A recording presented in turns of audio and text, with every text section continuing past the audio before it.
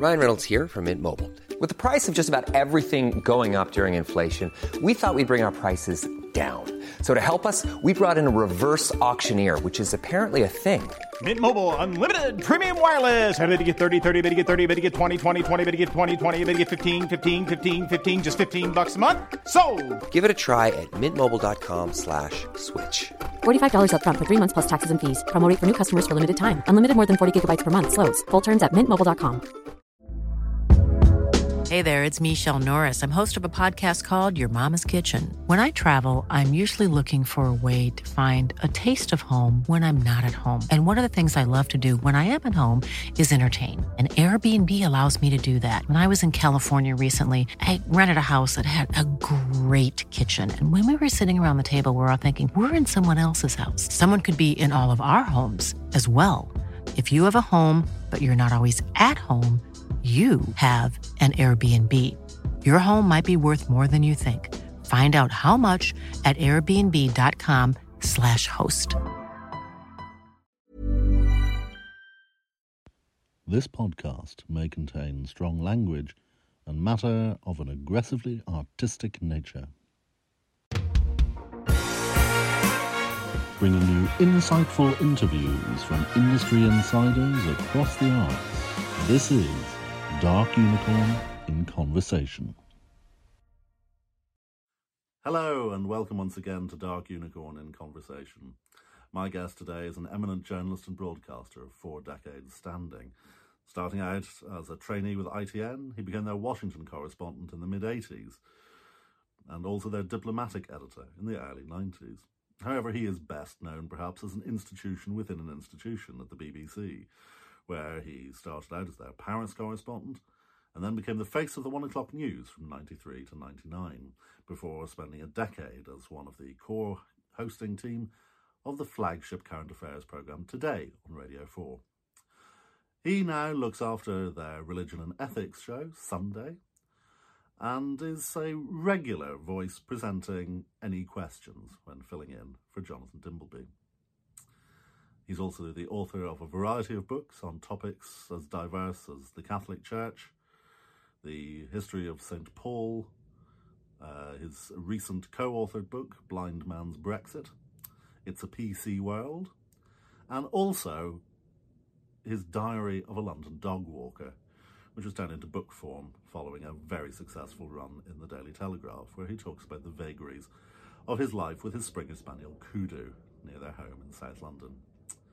He is Edward Stourton, and like so many of us who have had to spend their lives on Zoom during lockdown, he had a slight issue with the visuals from his side. So therefore, this is going to be a largely audio affair. That won't affect you if you listen to this as a podcast, of course, but for those of you on YouTube, feel free to go about your business while you listen to the phenomenal life story of a man who is still very much at the top of his field.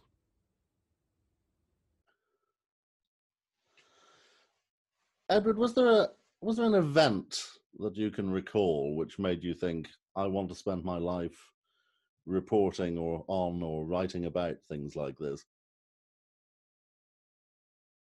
No, I think I fell into journalism in that slightly lazy way that people after arts degrees at Oxbridge often do. I'd written a lot at school and enjoyed it, and at university I ran a rather frivolous magazine, which it's terribly embarrassing to find a copy of in the bottom drawer now, with Nick Coleridge among others, who of course became a great magazine mogul. And I did a lot of speaking at the Cambridge Union, so I was sort of interested in public events, if you like, at that stage. And Cambridge was very much in those days the sort of place that encouraged you to feel part of the national life in a funny sort of way, which is a very arrogant thing to do when you were 20 years old, but you sort of did. And the great thing about the Union, of course, is all sorts of grandees would come down from London. So I had dinner with Michael Heseltine, Princess Anne, all sorts of wonderful folk. So I suppose I looked a bit in that direction. I remember going to the careers officer in Cambridge and talking to him about it. He said, you realise that you are going to have to enjoy being woken up in the middle of the night and instructed to go somewhere unpleasant and dangerous at a moment's notice.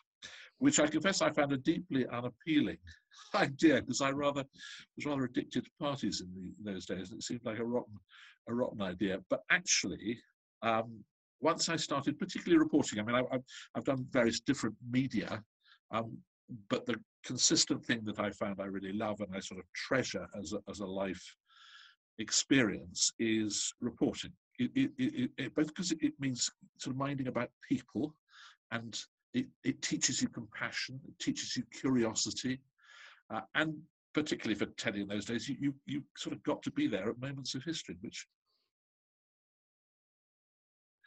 is a hell of a treat, really, especially when you're sort of a young man. Your childhood was, in many ways, at least educationally, the sort of quintessential childhood of a member of an old English Catholic family, Ampleforth, prior to Cambridge. Did being educated by Benedictines leave an impression that perhaps a more secular education might not have? Yes, it certainly did, and in a funny sort of way. I mean, in some ways, of course, it's completely the wrong thing to do if you want be a journalist, because it's all about tradition, and the kind of genius of the place very much was that it looked back to the rule of St. Benedict in the 6th century, and the last days of the Roman Empire, which is not necessarily great preparation for going into a professional trade, which involves fashion above all things, and where the latest events are what drive you, and immediate responses and reactions are what drive you. But I think that openness that the Benedictines have, the intellectual kind of curiosity they encourage. I mean, it was a Catholic school, and you were taught in a Catholic way, but it was a very liberal intellectual climate. And actually, in the end, although it took me many decades, I think, to appreciate this, the sense of history that comes with that kind of education. And one of the great lessons of my journalistic life is that history is absolutely crucial to understanding current events. You come to that very late. I think you don't see the roots of decisions or that you're reporting on, or of events you're reporting on, until you've been doing it for quite a long time.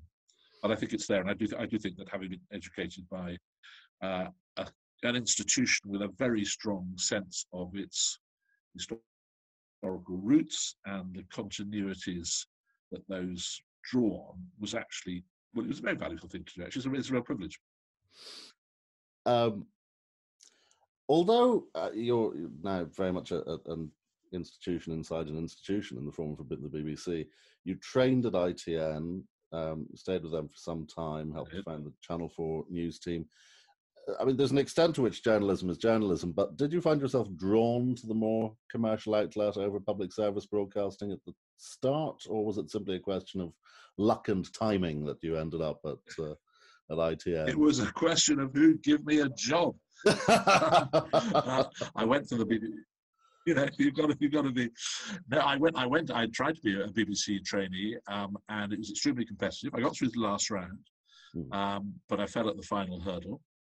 And the great thing about ITN in those days was that it was extremely lackadaisical about its sort of administrative habits, and they didn't do the university recruiting round until long after all the decent people had been snapped up by others. So there were much fewer of us when they came to interview for an ITN traineeship. And I discovered later, and this is a deeply shocking thing to have to admit today, well, it wasn't my fault, but to reflect on today, that the managing editor's secretary became a bit of a friend. And she told me that she had been instructed to go through the pile of applications and remove any that hadn't come from people who'd been to Oxford or Cambridge. So the combination of lateness and academic snobbery meant there were about 5 of us who had a realistic chance of getting the job, and in the end they took 3 of us. And we've all 3, in a funny sort of way, gone through our careers sort of bumping into each other at odd times. One of the 3 was Mark Damaser, who later became my boss in television news and then on Radio 4. And the other was Michael Crick, great, tremendous investigative journalist. And in fact, I recently did an Any Questions, and Michael was on the panel. And I was introducing the guests, and you have a little, curriculum vitae in front of you. And I looked at Michael's and I realized that it was absolutely exactly the same as mine. For the first 2 days, he, like me, joined ITN as a trainee, became one of its first Washington correspondents when Channel 4 News started. And then we went our separate ways, but continued to see each other over the years. So it was a very, very a very good group to belong to, actually. And in lots of ways, ITN was an advantage over the BBC. You didn't get anything like the sort of really good, rigorous training that BBC News used to give people in those days. But it was much more free flow and buccaneering, and you got the chance to do stuff very early. You also got sent on really quite absurd assignments, because it had a sort of strong tabloid element to it in those days, ITN. So I remember coming in one morning and the news editor shouting at me, "Oh, you trainee, go to Brixton and find an escaped prisoner." Because one of the tabloids had run a piece about prisoners climbing over the wall and popping out for a pint in the evenings. And I literally did spend the day wearing my public schoolboy pinstripe suit, walking up to burly men in the pubs of Brixton and offering to buy them pints and asking whether they, by any chance, had escaped from the local Nick. So that sort of thing you wouldn't have done at the BBC, and it's a very, very good kind of. I'm glad I don't have to do that sort of thing now, but it's a very good, training. It knocks a few. I was going to say, it knocks a few rough edges. It knocks a few smooth edges off you, and perhaps roughens you up a bit. So and the other thing, of course, is that ITN. I mean, in those days, there were only 3 television channels, and only one of them was commercial. So ITV was absolutely awash with dosh, and ITN seemed to be able to spend whatever it wanted on, anything. And that was just, I mean, it was outrageous. It couldn't go on forever, but it was really good fun, to have. And I don't mean for personal reasons. I mean just being able to, hire a crew, hire a plane, whatever it was. One instruction when I was a bit later on, when I was based in the States, and I was sent to, there was a coup in Haiti, and I was in New York, and it was January, and it was snowing in New York, so my clothes were sort of, thick overcoats and stuff. Flew down to Miami, where it was boiling hot, bought, a set of tropical togs entirely on the company at their instruction. And of course, the airport, unsurprisingly, had been shut down in Haiti. So the foreign editor said to me, well, hire a Learjet and put it on your Amex card so the accounts department don't notice. So there I was, 27 years old, hiring an executive jet. I mean, it was wonderful, skimming over the Caribbean on your way to a coup. It's just great. You've just touched on your time in the States, and you were a Washington correspondent at the height of Reaganism, during another American lurch to the right, albeit in a marginally less ugly manner than we see today.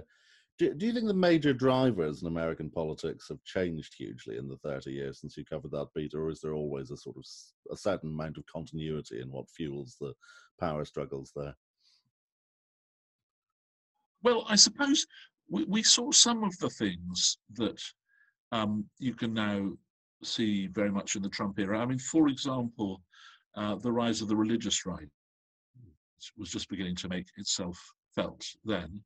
And I remember being sent, for example, to do a story on a group of parents in Tennessee who were suing the local school board because their children were being taught to read using Goldilocks books.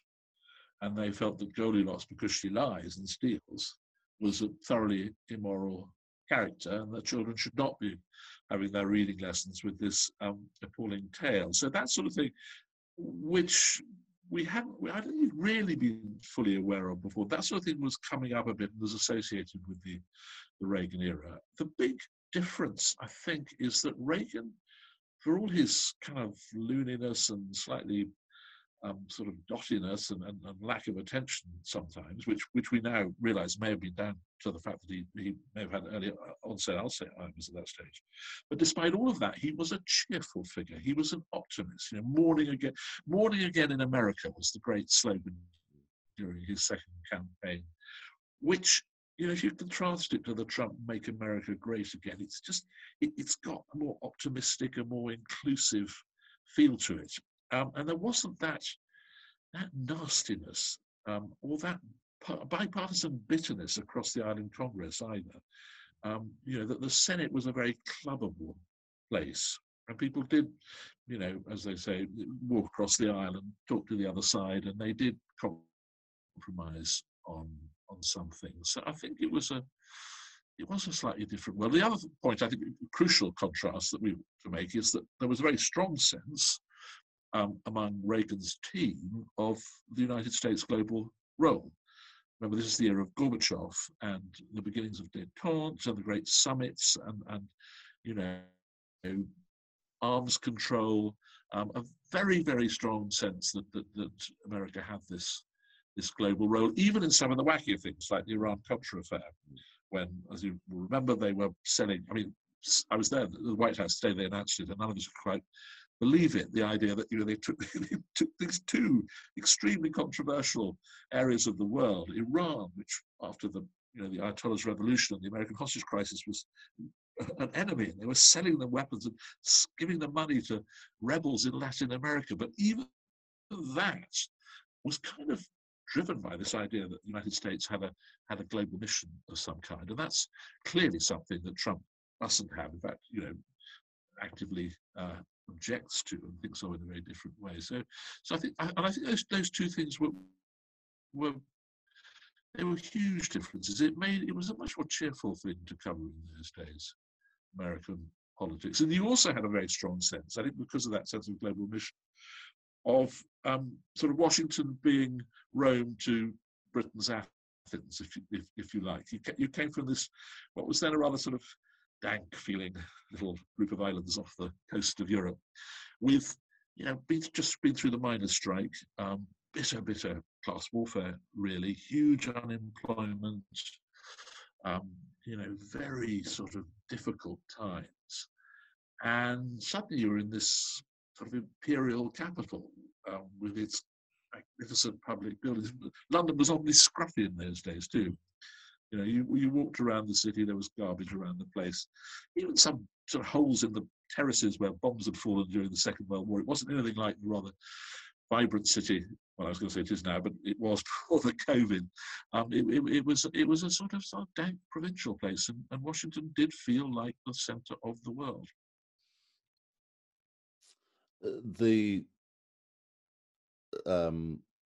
The late 80s and early 90s saw you then on the Paris and then the general diplomatic beat between BBC and ITN. You've talked about the sense of Britain at that stage. What do you think was the most important thing you feel you learned, particularly about sort of intra-European diplomatic relations during that period? And do you think that the UK has ever really willingly understood or sought to understand the European project? Well, I suppose the real lesson in all that was the Maastricht Treaty, which negotiations leading up to that I covered, and indeed the summit itself. It always seemed to me that there was a gap between the rhetoric and the coverage that you saw in the press and the reality that was going on. Actually, British ministers and British civil servants during that period were very deeply involved in the European object, to use the phrase we now use, and very clever at working the system and sort of playing the internal diplomacy of the European Union. Lots of other countries that sympathise with many of Britain's views. And we should, of course, remember that we were talking about a period just after Mrs. Thatcher had created the single market. And one of the peculiar things about today is the Tory party, which holds her as a saint, is trying to take us out of what many in Europe regard as her greatest creation. So things like state aid, which we hear so much about. She was the one who ensured that the rules are, well, not detail, but sure the philosophy behind the rules was as it remains. There was also quite a strong feeling within Europe that they would do quite a lot to accommodate British concerns, because they did want us to stay in the club. And I suppose the single currency is where you saw all that particularly at work. An idea that really came out of Jacques Delors, François Mitterrand, Helmut Kohl, three figures who absolutely believed in the idea, the political, if you like, project in the European Union. But a project that Mrs. Thatcher and then John Major both felt Britain shouldn't join, and felt that that was a real red line. And you will remember, of course, that at the Maastricht summit, we got the opt-out from the single currency. The rest of Europe went ahead, and we stayed outside it. And that was a really big achievement. I mean, that did cost the Europeans a lot to allow that to happen, and it spawned a sort of climate in Europe which many of them weren't happy with, in which opting out of things that gave you a particular set of domestic difficulties became, not quite the norm, but it became an accepted part of the way the European Union evolved. And I think that reflected a kind of willingness among other European nations to be flexible, to keep the Brits in. Now, that is quite different from the picture that you would have got if you'd read The Sun or The Telegraph. Particularly, there was a chap called Boris Johnson writing for it from Brussels around then, because the kind of natural narrative was Britain alone, Britain isolated, we stand up for our rights, and we bash the Europeans and we get what we want. And I think it's the difference between the reality that was going on at meetings in Brussels and at European summits, and the way that story was reported in the European, or rather, beg your pardon, not the European, the British press then, was huge. I mean, really huge. And I think, the rest, as it were, is history. But I think that has been a big factor in our current European debates. Speaking of which, you published last year your co-authored volume, Blind Man's Brexit, a fascinating look at the Brexit negotiations process, yes, especially from the point of view of the Europeans. Do you have any sense, I mean, just even on a personal level, of what we might expect come next year?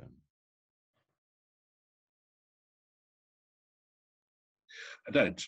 And I think the very odd feeling of that we have at the moment is that we've actually gone back into, in a funny sort of way, we've gone back into the May years. The latest, the internal market bill that we were talking about, which controversially the government has said would breach international law, has kind of reopened a whole debate about the withdrawal agreement in the first place, which some Eurosceptics always opposed but went along with. And they now see that this as an opportunity to open that debate again.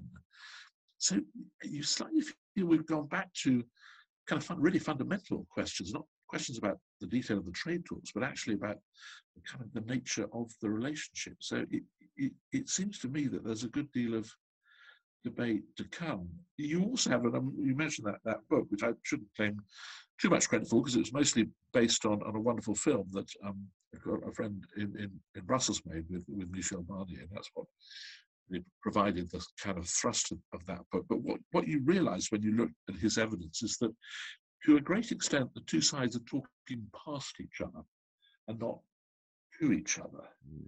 And I spend some of my time in France, where we've got a house, and I read the European press quite a lot. And it's a different universe, really. It feels like that. And you feel also sometimes that the Tory party itself is talking very much within itself.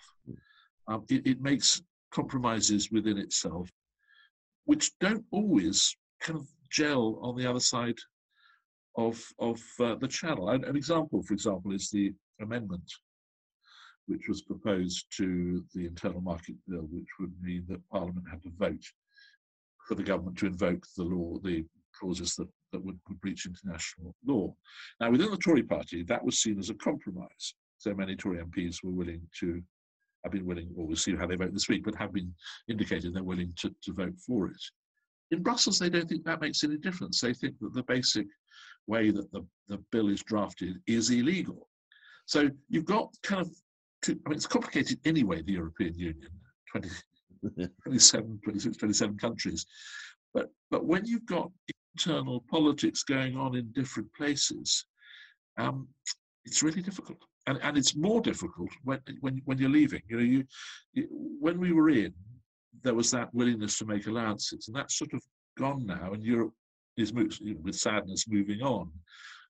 So I think we've got some really quite difficult times to go.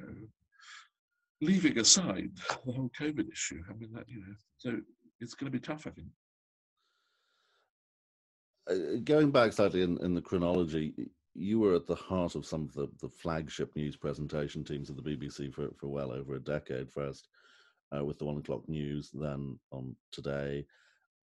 What were the events during that period that most made you think, I'm glad I'm in this job covering this? Well, it's funny. They're rather different things, I discovered, being a television newscaster and being a Today presenter. Television news is kind of what they call sometimes a cold medium. You're at one stage removed from the viewer, and you are by and large stuck in the studio. I mean, I did go out and do some presenting on the road. I mean, the Omagh bombing, for example, was among the things I went to, and American presidential elections and so forth. But you're mostly stuck in a box a long way from the events, and you're reporting them at a distance. So that kind of cuts you off slightly, I found. Whereas on the Today programme, you've got the intimacy of radio, which allows you to speak. It's much easier speaking to somebody on a radio line when they're, I don't know, in Afghanistan rather than it is on television. It just feels more natural. It also comes much more directly into people's homes, so they feel a kind of sense of connection with the programme that you don't quite have with telly. It's a warm medium. So I think in terms of a sense of big events, most of them were much more in my, or the ones I experienced in a more vivid way were more during my Today programme days. Plus, of course, because the technology is much less troublesome and there are fewer wires, and you can broadcast from all sorts of places much more easily, you do actually get out and about. So, I can remember, for example, when the Israelis withdrew from Gaza, sitting on a chair with a little table on top of it, with my gear on it, broadcasting live into the 8:10 slot on the Today programme. I can remember doing the same from the balcony of a hotel in Kabul just after the Taliban had been driven out of the city. And those sorts of things really make you live the moment, if you like, and experience it. And I suppose, since I mentioned that, 9/11 must be, up there as the defining moment of that decade, probably in international terms, which I was involved with from right at the beginning. I got sent to Stansted. You may remember they closed the airspace over the United States when that happened. So a bunch of news organisations chartered a jumbo. We all literally sat on the tarmac at Stansted for about 3 days. And eventually the Canadians opened their airspace and we flew to Montreal and drove down, getting stopped by the cops for speeding, I remember, on the way. But they were quite sympathetic when we told them we were going to New York because of 9/11. And by the Saturday after the event, we were able to broadcast live from New York. It's a hell of a thrill, really. And the next day from Washington, and everybody was talking, Colin Powell came out, Hillary Clinton came and talked to us. So that was nice. And that, of course, the rest of the news that decade, a huge amount of it flowed from 9/11 and the climate that created. So I suppose I'd have to, sort of pick of the best. I'd have to choose that. You had 1989 being the 11/9, if you like, the 9th of November when the Berlin Wall came down, and that defines one decade. And then 2001 you have 9/11, which really defined the rest of that decade.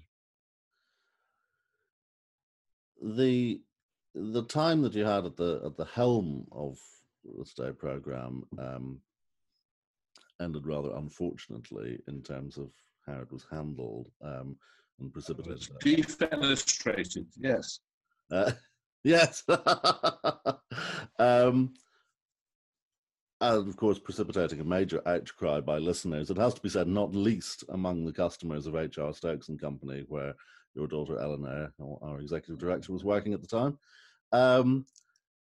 Broadcast journalism is a continually sort of shape-shifting beast, but with over a decade of clear water between then and now, was that a difficult storm to weather at the time? Well, of course it was. It's no fun losing your job, especially in such a public way. On the other hand, it was incredibly touching how people responded. It's really nice. And it made me realise that the listeners, I had been doing something right, that you don't always know when you're broadcasting, particularly not if the bosses fire you. But I realised from the reaction that I got to that I had been doing something right. And one of the things I've learned after a long time on Radio 4 is that the listeners think it belongs to them, and that's a huge kind of privilege, but also a sort of there's a great moral burden on your shoulders. When you go and do any questions before in pre-COVID days, which I used to occasionally do to fill in for Jonathan Dimbleby, you'd always have drinks afterwards, and you'd be in some little village hall in the middle of nowhere, and all the folk would come in and chat to you, and you'd realise how completely they felt ownership of the network, and they'd be quite frank. They said, "I really like that programme we did that other day. Well, why the hell did you ask him those questions? Why didn't you ask him these questions?" It's just tremendous sense of ownership, and that is that's sort of really inspiring in a way. And it's one of the reasons, in the end, I love radio more than I loved telly. Telly days, people will come up to you in the street and say, "I hated that tie you were wearing the other day." They wouldn't say, "I hated that question you asked." Do you see what I mean? And it's that thing of it being a hot medium, if you like, which so the answer to your question is yes, it was difficult, but the reaction kind of brought that home to me, and I've still broadcast on the network, and that sort of sustains me, I suppose. Whether in terms of your work on television or your books or your radio work, a huge part a huge part of your current work is the Sunday programme, and throughout your career you have examined, written about, presented on, otherwise discussed a lot of areas relating to faith. From a very Catholic family, your first marriage was solemnised at the heart of the small C conservative London Catholic community at Brompton Oratory. I think what I want to ask is faith important to you as a person as well as a journalist seeking a topic, or would you say that you retain a faith, or is your exploration of it now purely a quest for temporal knowledge rather than enlightenment, spiritual enlightenment?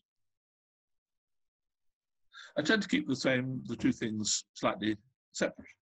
I think my own faith and my feelings about it, I give church, but I'm not quite as observant as I probably should be. But I would still call myself a believing Catholic, and I think about what that means quite a lot. But I don't really mix that with my sort of public engagement with the subject.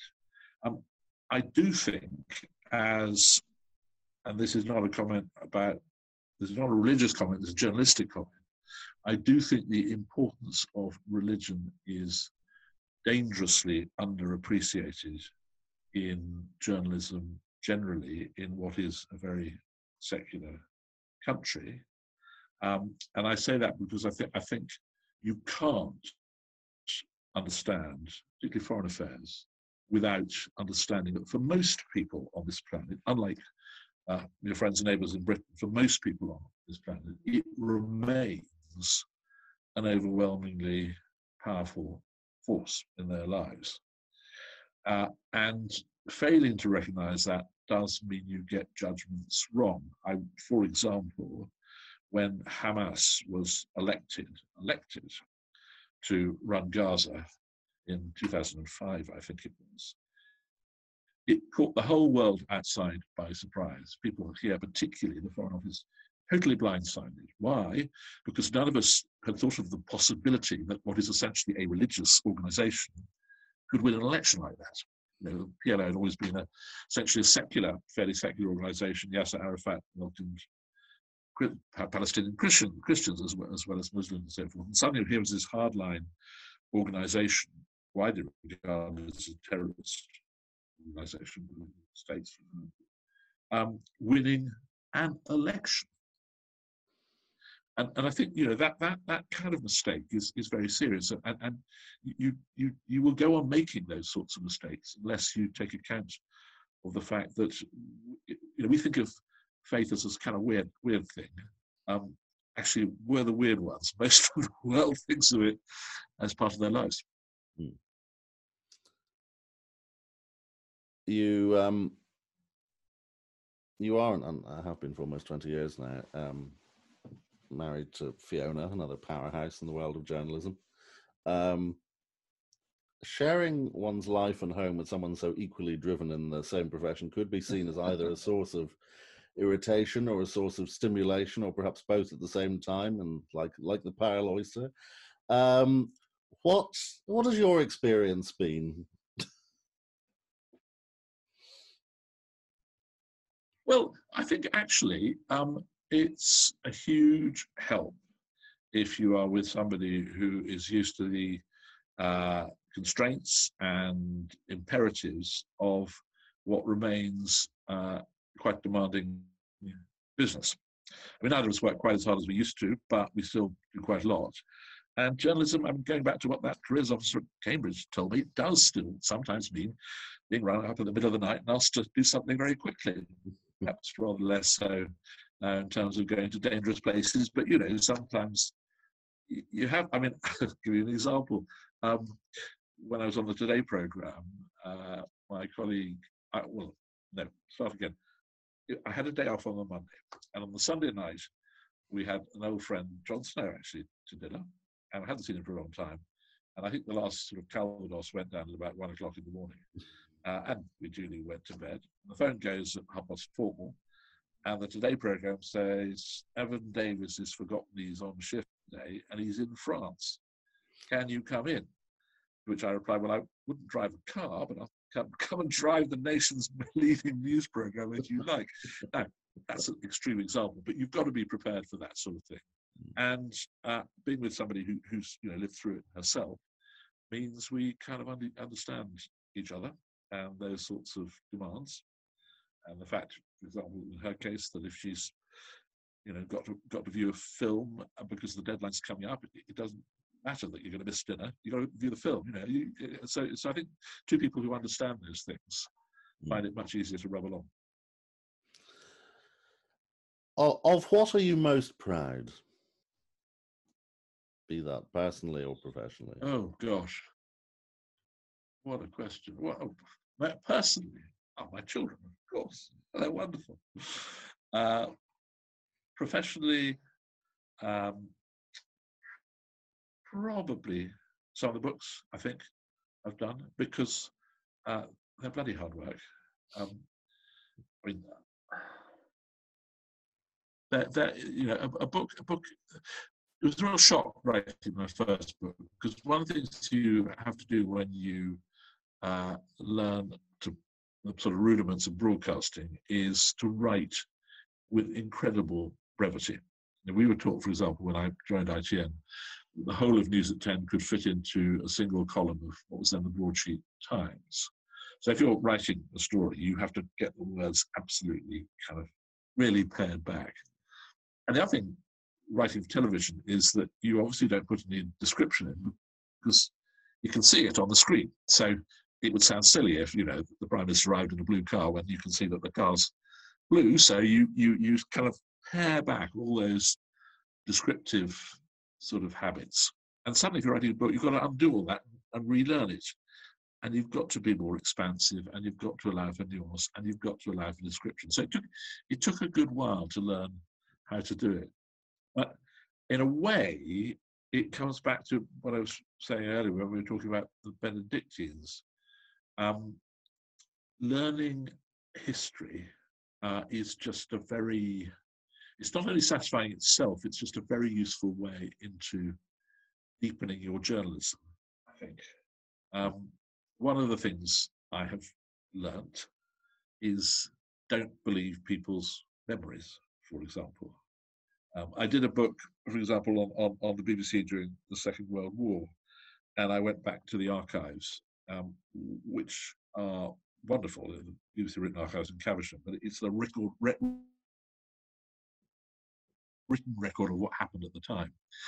And then you put that against the way some people remember things in their memoirs, and you realise that even things written quite soon after the actual events, people distort things, people remember things in a way that suits them, that flatters them, that they like to remember them.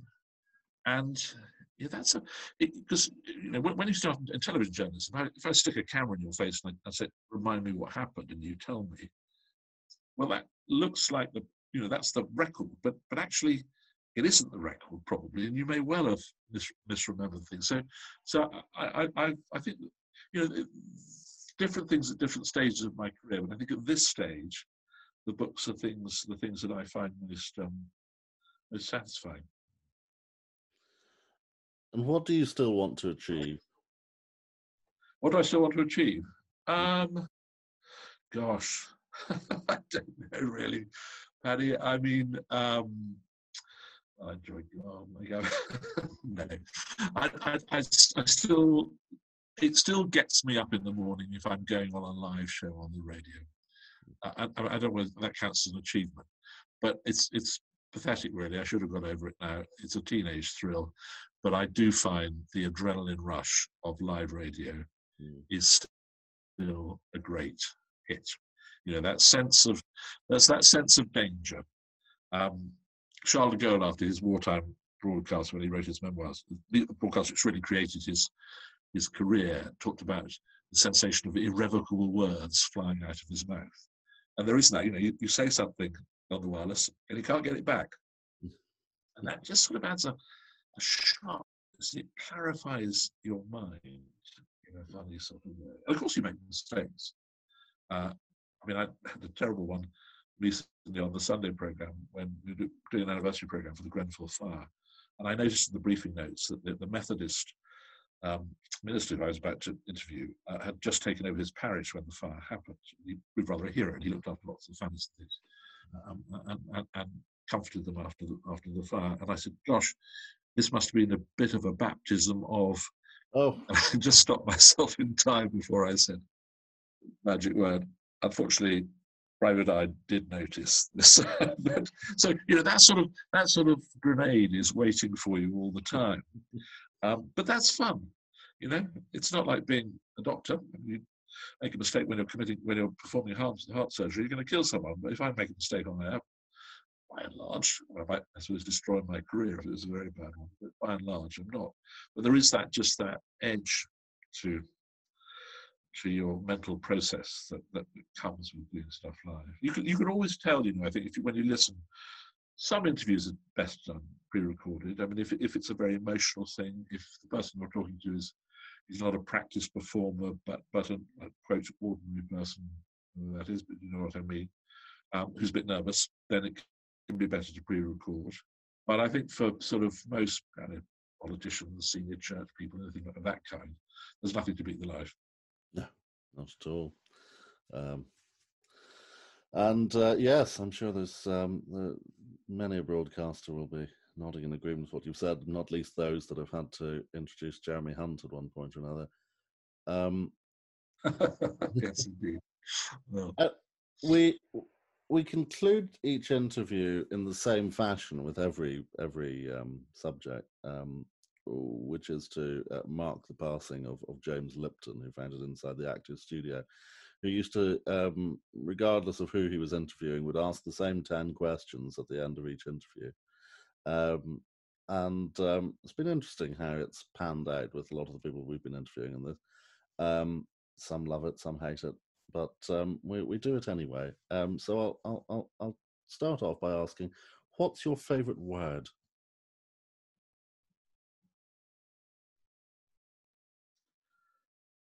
Archive. And your least favourite word? Well, you probably know this, Paddy, because you know my daughter, but it's moist, which I find oddly repellent. What excites you? Live broadcasting, as I've just described, that thrill. And what completely turns you off? Gosh. Bureaucracy, long meetings. I'll go for long meetings. What sound or noise do you love?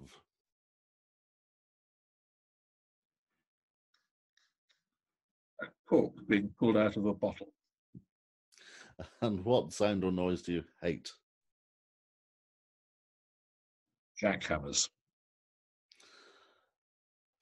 Do you have a favourite swear word?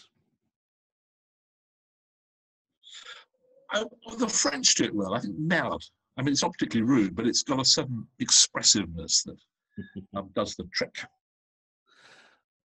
You win the award so far for the most original answer to that. What profession other than your own would you like to attempt?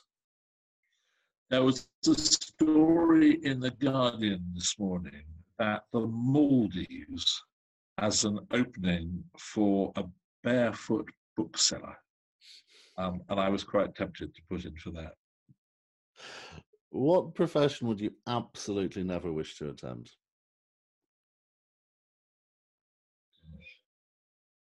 Well, anything that required dexterity. I mean, a carpenter or plumber or engineer. I mean, I'm extremely clumsy. I can't put things together. So yes, anything of that kind would be a complete catastrophe. When your time comes, you fetch up at the pearly gates, what would you like to hear said to you on arrival? Interestingly, that question I have heard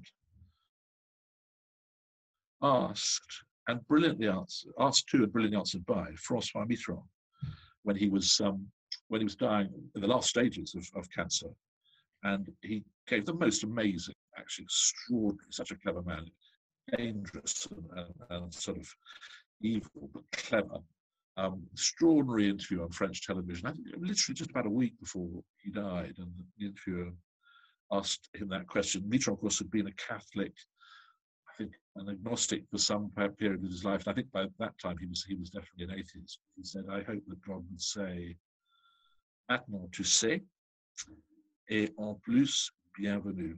Now you know. And on top of that, welcome," which was a hell of a good answer, really. Edward Staton, thank you very much indeed. Pleasure. You've been listening to Dark Unicorn in Conversation with Edward Staton. The show was written, presented and edited by Paddy Cooper. Theme music by Curtis Batson. Special thanks to the estate of James Lipton. The show was executive produced on behalf of Dark Unicorn Productions Limited by Eleanor Staton.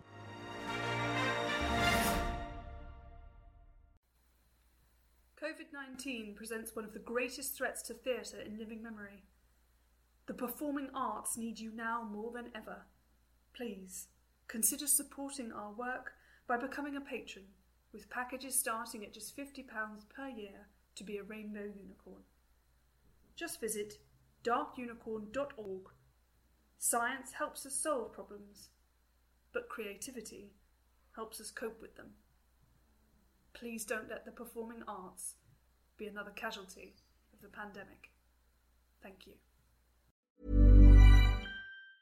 Mom deserves the best, and there's no better place to shop for Mother's Day than Whole Foods Market. They're your destination for unbeatable savings, from premium gifts to show-stopping flowers and irresistible desserts. Start by saving 33% with Prime on all body care and candles. Then get a 15-stem bunch of tulips for just $9.99 each with Prime. Round out Mom's menu with festive rosé, irresistible berry chantilly cake, and more special treats. Come celebrate Mother's Day at Whole Foods Market.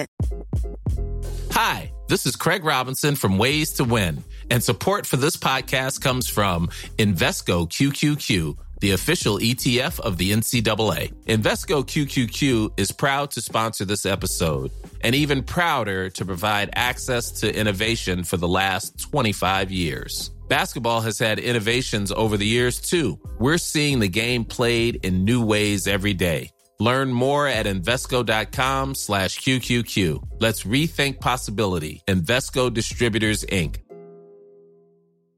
Planning for your next trip? Elevate your travel style with Quince. Quince has all the jet-setting essentials you'll want for your next getaway, like European linen, premium luggage options, buttery soft Italian leather bags, and so much more. And it's all priced at 50 to 80% less than similar brands. Plus, Quince only works with factories that use safe and ethical manufacturing practices. Pack your bags with high-quality essentials you'll be wearing for vacations to come with Quince. Go to quince.com/trip for free shipping and 365-day returns.